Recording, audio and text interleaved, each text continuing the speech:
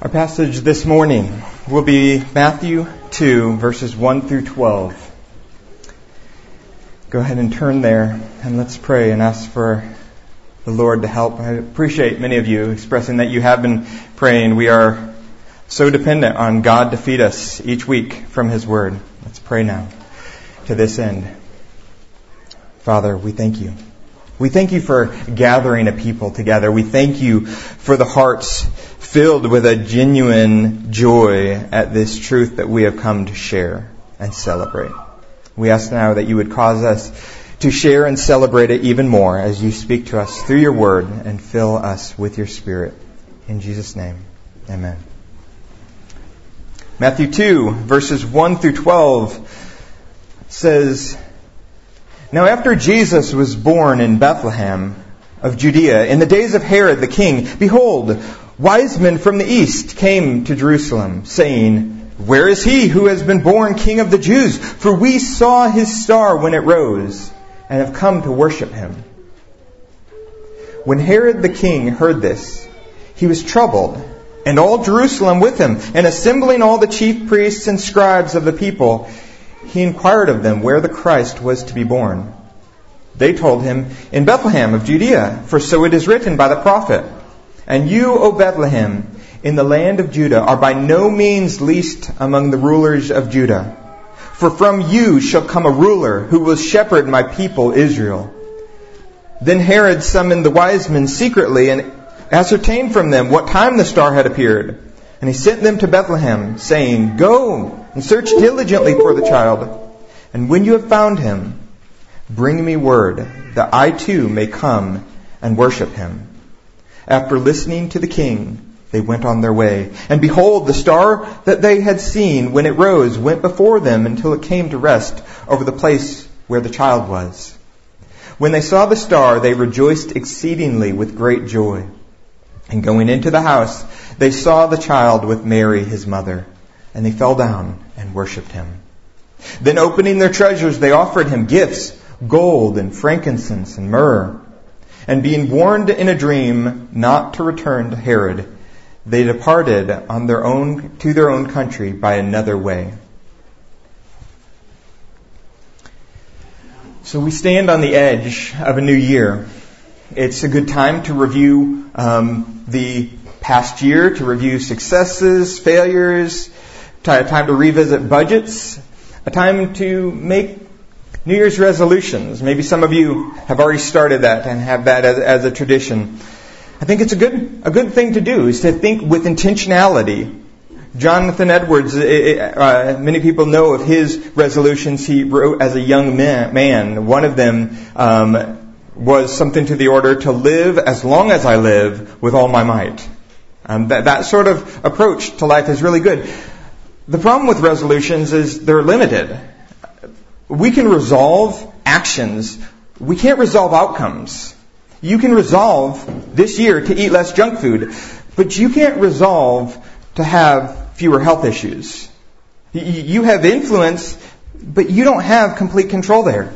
You can resolve to follow a budget, but you can't resolve to slow inflation or lower interest rates. You can resolve to have regular family worship, but you can't save your children. You can resolve to pray for mercy on our nation, and you can resolve to become more politically active this year, but you cannot resolve to have a different president unless you decide to go or you resolve to move out of the country.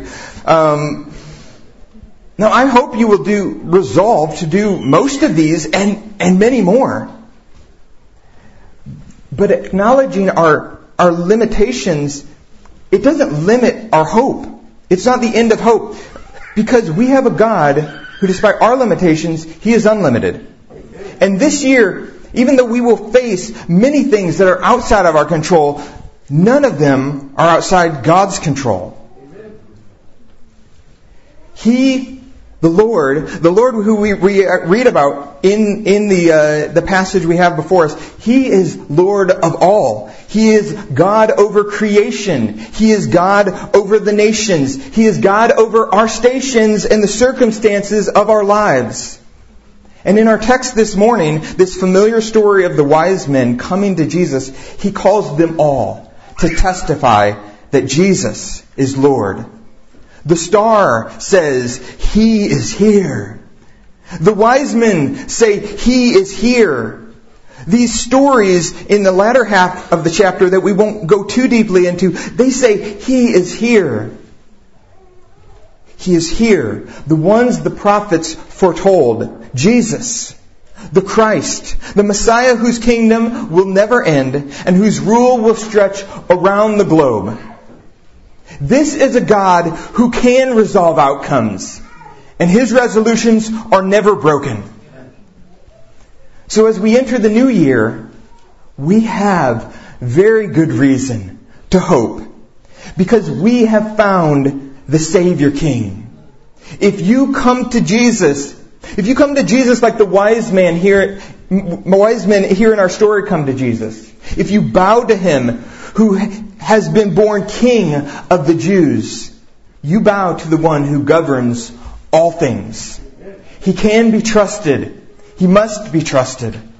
And so this morning we have this very simple idea. Trust in God. This new year, trust in God. Put your hope in Him. Hope in a God who governs creation, as we see in the star. Hope in a God who governs hearts, as we see with the Magi. Hope in a God who governs stories. And kids, as you follow along, I hope you will, as you follow along each of these points, I want you to you can draw on your notes 3 pictures. The one, hope in God who governs creation. Draw a star. You can draw a star.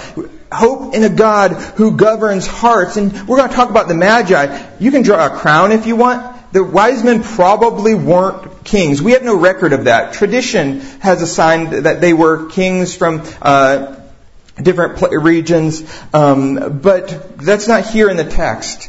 So you can draw a crown if that's helpful or you can draw a heart. God who governs hearts. And then with the last one, hope in a God who governs stories. You can draw a domino. Not like a Domino's pizza, like a domino. And we'll get to it, but essentially, what happens when you trip that first domino? All the other ones go down, so we'll get there. So first we start with the star and a God who governs creation.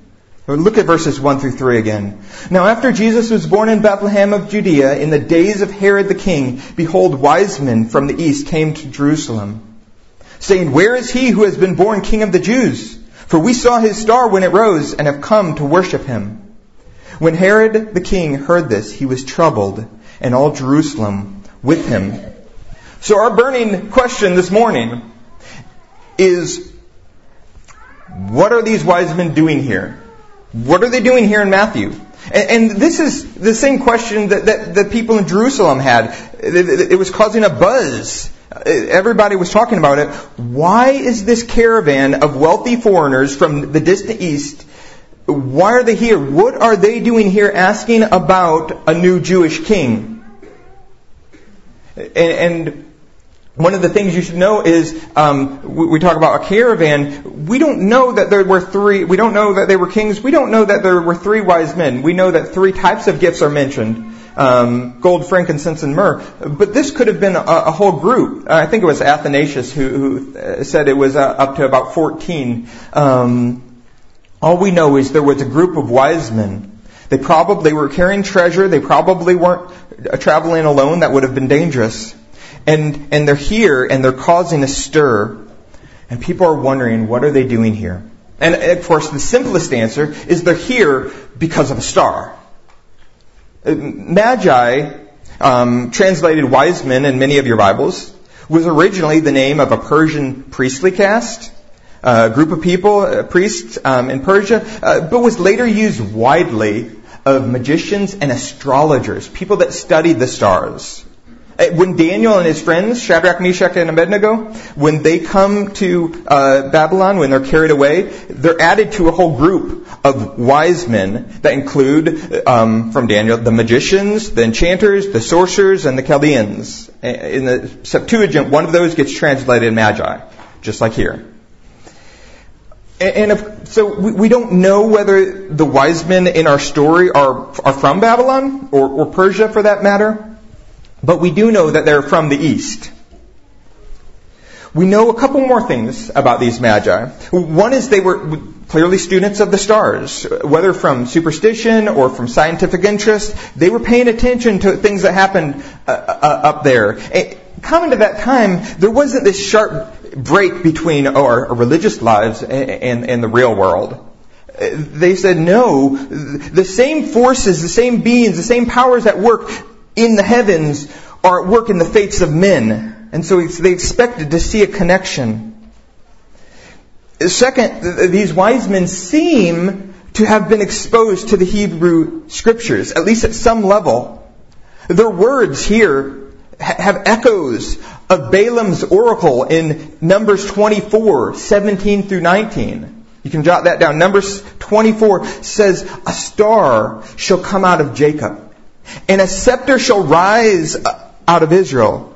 It shall crush the forehead of Moab and break down all the sons of Sheth. Edom shall be dispossessed, Seir also, and one from Jacob shall exercise dominion." It's one thing to notice extraordinary things in the sky. And somebody can excuse astrologers for assuming that there's a connection between that and an important event like some king being born. But why the Jews? Israel is not very globally important right now. These Magi, though, are very specific and very confident. They have traveled probably hundreds of miles, and they want to know, where is he who has been born King of the Jews? For we saw his star, not somebody else's star. So the only reasonable explanation is that these men were looking for the Jewish Messiah. They were expecting him, anticipating him, hoping for him.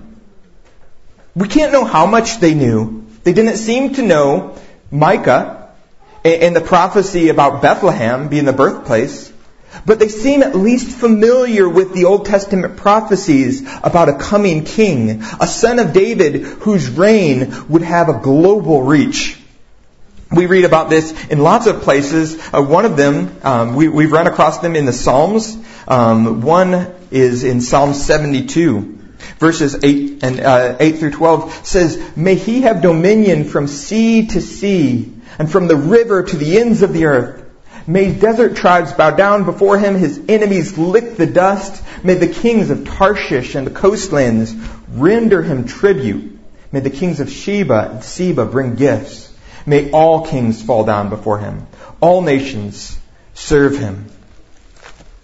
Is it so surprising that we would find an imprint of God's Word in God's people who had been exiled in the East?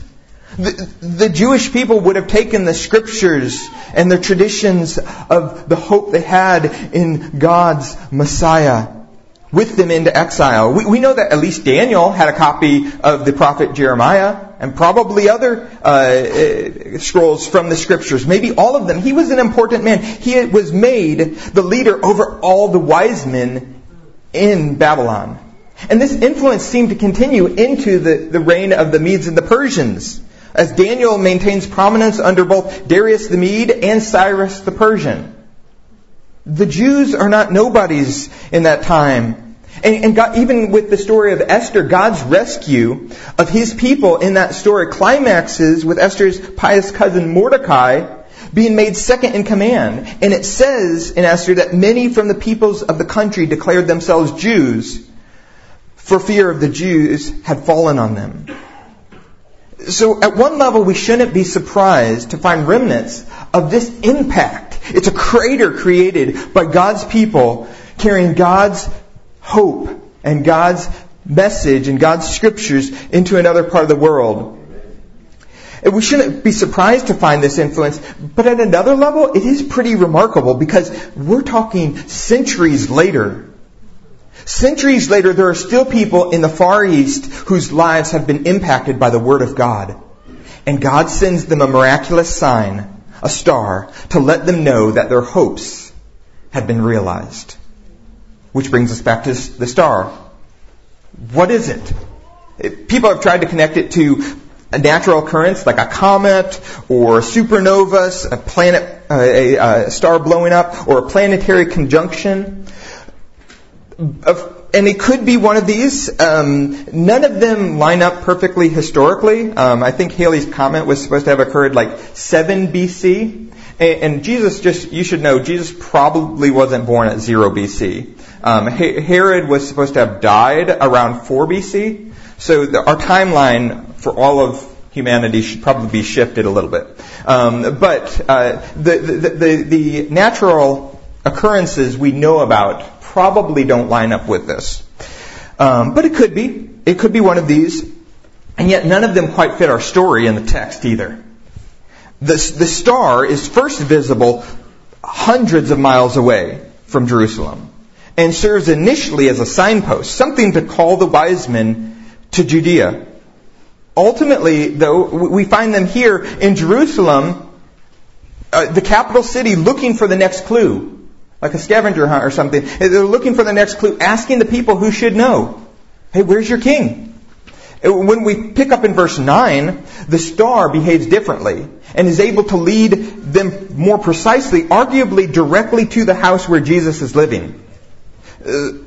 So, observing the aspects of this strange behavior, John Calvin notes, not one of these things belongs to natural stars. These weren't the stars God made back in Genesis 1. And Calvin isn't saying this didn't happen. He's just saying we're dealing with something different. It refers to a star, but what we have here is phenomenological language. All that means is we're describing things as we see them, as we experience them. It looks like a star. We're going to call it a star. There's no quibbling over whether it's actually a giant ball of burning gas trillions of miles away. And it's even possible that God uses a cluster of events, an exploding star to jumpstart their journey, and then it's something more local and supernatural to get them to Bethlehem and to the house. And I mean, while we're considering the miraculous, there's no reason why the star couldn't have appeared only to them. We see selective revelation in a number of places in the Scriptures. You have a bunch of angels, an angelic host, an army, surrounding a city that only Elijah can see. And then when Elijah asks, God allows his servant also to see them. So we have things like this. When his Father testifies to Jesus and says, "This is my beloved Son," and I think this is John 14, and some people just think it's thunder. And so there is a selective experience of supernatural phenomenon. Of course, some people don't like this. They don't like miracles. They say those things don't happen. And our response is, you're right, they don't. That's what makes it so remarkable that it did. So God sends a star to bring the Magi to Jerusalem. Which brings us then to the second point, the Magi. And the point that God not only governs creation, but He governs hearts. The real story is not the presence of the star in the sky, but the presence of the Magi in Judea. What are these Gentiles doing here asking about the Messiah? We've already started to answer that question. They're here because of the star. But more importantly, they have heard about the king who would rise out of Israel. But so has Herod. So have the priests and the scribes. So have all the people, all the Jews in Jerusalem. Yet it's only these outsiders who find their way to Bethlehem. Only these wise men come with hearts ready to bow to Jesus. Why? These wise men are here in our Bibles to show us that God governs hearts. They're not here because they were naturally more spiritually attuned. Their yoga just put them in the right place to receive that. They started with the same Romans 3 heart we all do. There's none righteous, no, not one. There's none who understands. There's none who seeks for God. Yet here they are, seeking the Savior and worshiping Jesus. They use the expression worship. I do think these were men who had been impacted by, at some level, by this hope of the King of the Jews. But what we don't know is when they come to Jerusalem, how much they know. And when they say we have come to worship Him, whether they meant, as the word can mean, fall down and worship as a god, or fall down and show reverence as you would to a king, a great king. Herod has no problem echoing their language and saying, yeah, I'm going to do that too. You go to Bethlehem, find out some things, come back and tell me so that I can also worship Him. And the Jews had no conception of the Messiah being the God-man. They weren't prepared for that. Herod was not prepared to go and actually give spiritual worship to this baby, as somebody might fall down and show reverence, show homage to a king. But these guys, back to the wise men, they are here because God calls whom He calls. And His sheep, when He calls, they hear His voice and they follow Him. And so He calls these foreigners from the east as the first fruits of the Gentiles. He calls them with their rich gifts as a down payment of what Isaiah in Isaiah 60 calls the wealth of the nations. Isaiah 60 goes on to say, a multitude of camels shall cover you. The young camels of Midian and Ephah, all those from Sheba shall come. They shall bring gold and frankincense. Doesn't mention the myrrh, but it's not excluded. And shall bring good news, the praises of Yahweh. Sadly, the people of Jerusalem, they missed these signs. Maybe they expected more camels. They missed the significance, but they didn't miss the Magi. They were talking about them. Whatever this entourage consisted of, they were noticeable enough to hit the front page in Jerusalem, as we read in verse 3. Herod heard about this and he was troubled, and all of Jerusalem was troubled with him. And so, in fact, Herod is so troubled that we see in verse 7 that he has to be sneaky when he meets with these guys because he doesn't want to publicly legitimize them. He needs information from them, but because he wants to know when the star appeared at first. But you can bet that his press secretary on the side was being dismissive. You know Persians. They can get a little crazy. So in our story, Herod serves as a dramatic contrast with the faith of the Magi. These guys are seeking the king to be celebrated. Herod, he seeks the king as a rival to be eliminated. The Magi, they come to pay worship, to pay homage. Herod, he pays only lip service, saying, yeah, come back and tell me. Bring me word that I too may come and worship Him. But Herod is not the only point of contrast here in our text. The religious leaders also look much different than the Magi. If Herod's response is one of fear and envious hatred, the response of the chief priests and scribes is meh. Indifference. Disinterest. They know the right answers. They know their Bibles. When Herod asks where the Christ would be born, they point to Micah 5:2. They point to Micah 5:2. In the text here it says, "And you, O Bethlehem, in the land of Judah, are by no means least among the rulers of Judah. For from you shall come a ruler who will shepherd my people Israel." It's a bit of a paraphrase from the original. It kind of has some interpretive elements in there, but that's fine. That's appropriate. And the chief priests and the scribes that Herod assembles, they say Bethlehem. If it's going to be anywhere, it'll be Bethlehem. But that's it. They seem to go home. They're not mentioned again. The Magi travel for hundreds of miles to find Jesus, and these guys won't even go 5 miles down the road to Bethlehem. We can be like the scribes sometimes. We can know a lot of stuff. We can have minds stuffed full of knowledge about the Scriptures, but there's no action. In John 5:39, Jesus warns people like that. You search the Scriptures because you think that in them you have eternal life. And it is they that bear witness about me, but you refuse to come to me that you may have life. Come to Jesus. You don't need to have all of your questions answered to obey His command. He says, repent and believe. Trust me. Put your hope in me.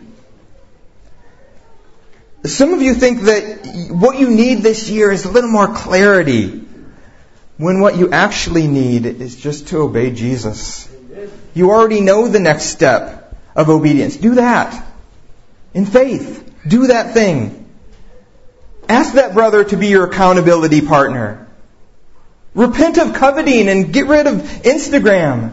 That's not a blanket condemnation of Instagram, but somebody needs that. Honor the Lord with your giving. We don't need the next 5 steps. We need so many times one step. Kids, this is one thing that Frozen got right. Do the next right thing. If God gives you something to do, do that thing. If you're 11, you don't need to know what your life calling is. You need to do your school and honor your parents. By the way, if you're an adult kid, you still need to honor your parents. And parents, you and I don't need the master plan for how we are going to solve all of our kids' behavioral problems.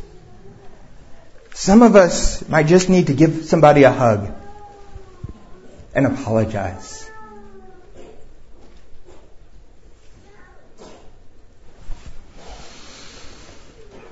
Sometimes obedience can be scary. If coming to Jesus in obedience scares you, you may be finding that we can be like Herod too. We're worried about what Jesus' lordship might cost us. What will it cost you? Everything. Will it be worth it? Absolutely. What did it cost the Magi? I mean, they left behind whatever their life was in the East to take this journey. When some of the guys like Ezra came back from the exile, it took them about 4 months to get back. This is not a quick jog to the grocery store around the corner. But they came. And they came with their treasures. Because Jesus was worth it. And if you ask them whether it was worth the price of admission, they would say absolutely. I think by the time we get to the end of our story and it says they fell down and worshipped Him, I think it was a different sort of worship than they even had in their minds when they say, we have come to worship Him. So we can all be like this, like the Herod and like the scribes, calculating or complacent, because this is our natural state. This is where our hearts are. But God is not limited by the natural. He is Lord over the heavens, and He is Lord over our hearts. And so if this year you're starting with a lot of anxieties and a lot of fears and a lot of problems, He can handle that. Come to Jesus. Finally, 3, God governs stories. And here, kids, is where we have the dominoes. Because again, what we're going to see is that when you hit the first domino, they all start falling. And we didn't read the latter half of this chapter in Matthew. But if we wanted to expand, we could have included it because it is kind of all part of one story. We close in verse 12 that the Magi depart to their own country by another way, even though Herod wants them to come back. Some people think it's odd that Herod would say, come back and tell me, that he wouldn't actually send scouts or something. the most natural way for the Magi to return home would have been through Jerusalem. It didn't make sense to go any other way. And he would have promised, I'll put you up, we'll talk about what you saw, it'll be a good time. But they don't, because God says you don't want to do that. They're warned, and so they go home a different way. Well, that sets in motion a chain of events.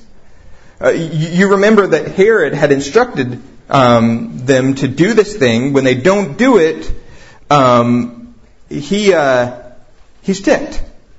And knowing how Herod is going to respond to his plans being foiled, God sends an angel to warn Joseph. The family makes a midnight escape out of the country, setting up this deja vu moment as God repeats what he said in Hosea 11, "Out of Egypt I called my son." With so many of these prophecies we see, they are typology. They're things that, we've seen this before. It makes sense that this is the Messiah. And so God sends his son off to Egypt so that he will say again, "Out of Egypt I have called my son." And as foreseen, Herod's rage is cruel. He is unable to identify the specific threat to his throne, so he leaves nothing to chance. He orders the slaughter of all the babies, 2 years and under, within the Bethlehem region. And this sends up a cry in that area, echoing the despairing mothers in Jeremiah 31:15, which is why here in our text, verse 18 says that we would hear a voice was heard in Ramah, weeping and loud lamentations, Rachel weeping for her children. She refused to be comforted because they are no more. But evil has an expiration. And so Herod dies, and God lets Joseph know he can bring his family back to Israel. But nervous that Herod's son was ruling in his place, Joseph doesn't want to go too close to Jerusalem. And so he goes back to his old Galilean stomping grounds, the town of Nazareth. A place of no significance other than its insignificance. Because prophets like Isaiah made it clear that the Christ would grow up without glory, like a root out of dry ground. Well, Nazareth was dry ground. Good Jews like Philip would say, "Can anything good come out of Nazareth?" And yet it would be as Isaiah 9 pictured it when he said, "In the former time he brought into contempt the land of Zebulun," that's where Nazareth is, "and the land of Naphtali, but in the latter time he has made glorious the way of the sea, Galilee of the nations." So Jesus would not be known for his birth home of Bethlehem, where David had been born. Before his childhood in Galilee, he would be despised as a Nazarene. With each of these stories, we get just a snapshot, a few verses. Matthew doesn't expand on them because, led by the Holy Spirit, he knows we don't need to know what their life in Egypt looked like, or how long they were there, or whether the Magi's gold was the way they were able to fund this getaway. These things are not the point. Matthew has a very specific point he wants us to get. Hear it in the way each of these sections, these little vignettes, each of them close with a reference to the prophets. This was to fulfill what the Lord had spoken by the prophet. Thus was fulfilled what was spoken by the prophet, so that what was spoken by the prophets might be fulfilled. Boom, boom, boom. Matthew wants his readers to know that this Jesus was the Messiah. We have 3 witnesses. The star said, "He's here." The Magi said, "He is here." And these stories here, even down to the places where Jesus grew up, they say He's here. And here. And here. Just as the prophets said He would be. Friends, God governs stories. As we start a new year, He governs your story too. We can trust Him with 2024. We can trust Him with the things that we will resolve and try to do.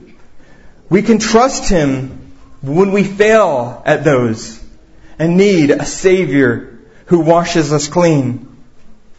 We can trust Him and we can have hope. We can have hope in the God who governs creation, the God who governs our hearts, and the God who governs our stories. We can have hope, and hope, as we read in Romans 5, does not put us to shame. God will use creation, and He will use our hearts, and He will use our stories to bring us to Jesus and to make much of our Savior. We may not love all the paths. They might not all be easy. Not everything the wise men went through probably was easy. Certainly, as we looked at with the story of Mary and Joseph, not everything they had to walk through was easy. And yet each one of these that we have gone through with the Christmas story, during Advent, as we've spoken of hope, each one of them would say it was completely worth it. It's completely worth it. And so this year, I urge you, come to Jesus.